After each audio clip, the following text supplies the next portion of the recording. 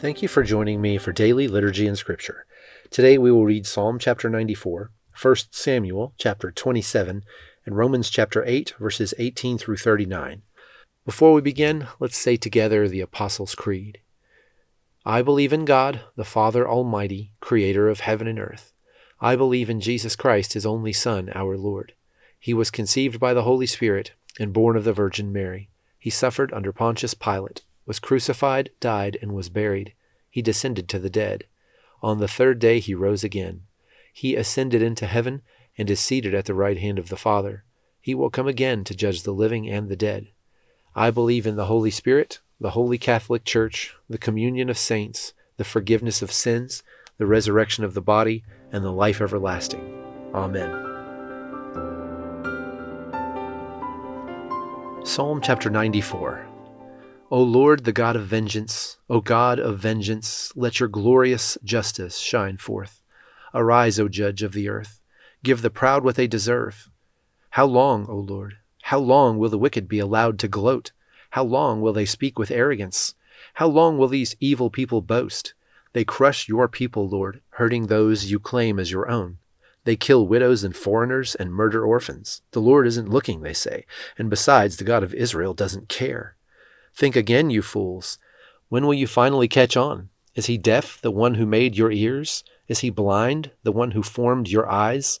He punishes the nations. Won't he also punish you? He knows everything. Doesn't he also know what you are doing? The Lord knows people's thoughts. He knows they are worthless. Joyful are those you discipline, Lord, those you teach with your instructions. You give them relief from troubled times until a pit is dug to capture the wicked. The Lord will not reject his people. He will not abandon his special possession. Judgment will again be founded on justice, and those with virtuous hearts will pursue it. Who will protect me from the wicked? Who will stand up for me against evildoers? Unless the Lord had helped me, I would soon have settled into the silence of the grave. I cried out, I am slipping, but your unfailing love, O Lord, supported me. When doubts filled my mind, your comfort gave me renewed hope and cheer. Can unjust leaders claim that God is on their side, leaders whose decrees permit injustice? They gang up against the righteous and condemn the innocent to death. But the Lord is my fortress. My God is the mighty rock where I hide. God will turn the sins of evil people back on them. He will destroy them for their sins. The Lord our God will destroy them. 1 Samuel chapter 27. But David kept thinking to himself, someday Saul is going to get me. The best thing I can do is escape to the Philistines. Then Saul will stop hunting me in Israelite territory, and I will finally be safe. So David took his 600 men and went over and joined Achish, son of Maoch, the king of Gath. David and his men and their families settled there with Achish at Gath. David brought his 2 wives along with him, Ahinoam from Jezreel and Abigail, Nabal's widow, from Carmel. Word soon reached Saul that David had fled to Gath, so he stopped hunting for him. One day David said to Achish, If it is all right with you, we would rather live in one of the country towns instead of here in the royal city. So Achish gave him the town of Ziklag, which still belongs to the kings of Judah to this day, and they lived there among the Philistines for a year and 4 months.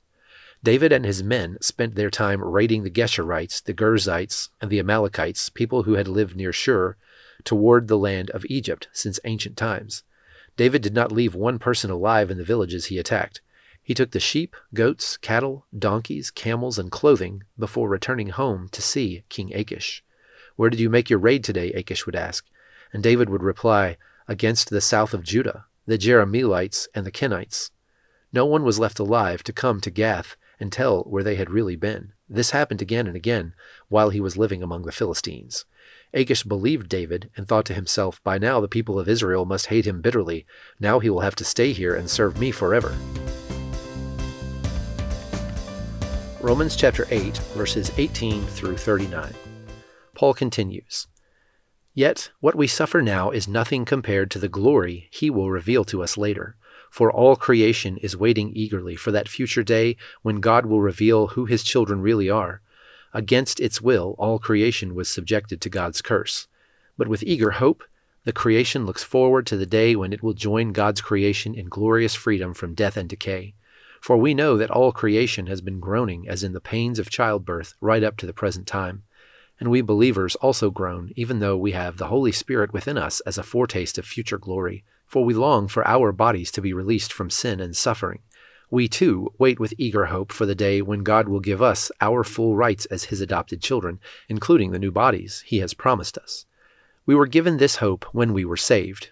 If we already have something, we don't need to hope for it. But if we look forward to something we don't yet have, we must wait patiently and confidently. And the Holy Spirit helps us in our weakness. For example, we don't know what God wants us to pray for, but the Holy Spirit prays for us with groanings that cannot be expressed in words. And the Father, who knows all hearts, knows what the Spirit is saying, for the Spirit pleads for us believers in harmony with God's own will. And we know that God causes everything to work together for the good of those who love God and are called according to His purpose for them. For God knew His people in advance, and He chose them to become like His Son, so that His Son would be the firstborn among many brothers and sisters. And having chosen them, He called them to come to Him. And having called them, He gave them right standing with Himself. And having given them right standing, He gave them His glory. What shall we say about such wonderful things as these? If God is for us, who can ever be against us? Since He did not spare even His own Son, but gave Him up for us all, won't He also give us everything else? Who dares accuse us, whom God has chosen for His own? No one. For God Himself has given us right standing with Himself. Who then will condemn us? No one. For Jesus Christ died for us and was raised to life for us, and He is sitting in the place of honor at God's right hand pleading for us. Can anything ever separate us from Christ's love?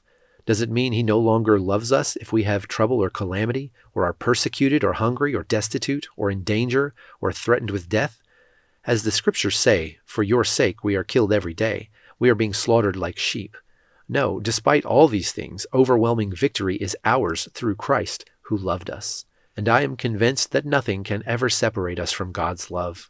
Neither death nor life, neither angels nor demons, neither our fears for today nor our worries about tomorrow, not even the powers of hell can separate us from God's love. No power in the sky above or in the earth below. Indeed, nothing in all creation will ever be able to separate us from the love of God that is revealed in Christ Jesus our Lord. Now join me in the Lord's Prayer. Our Father, who art in heaven, hallowed be Thy name. Thy kingdom come, Thy will be done, on earth as it is in heaven. Give us this day our daily bread, and forgive us our trespasses, as we forgive those who trespass against us. And lead us not into temptation, but deliver us from evil. For Thine is the kingdom, and the power, and the glory, forever and ever. Amen.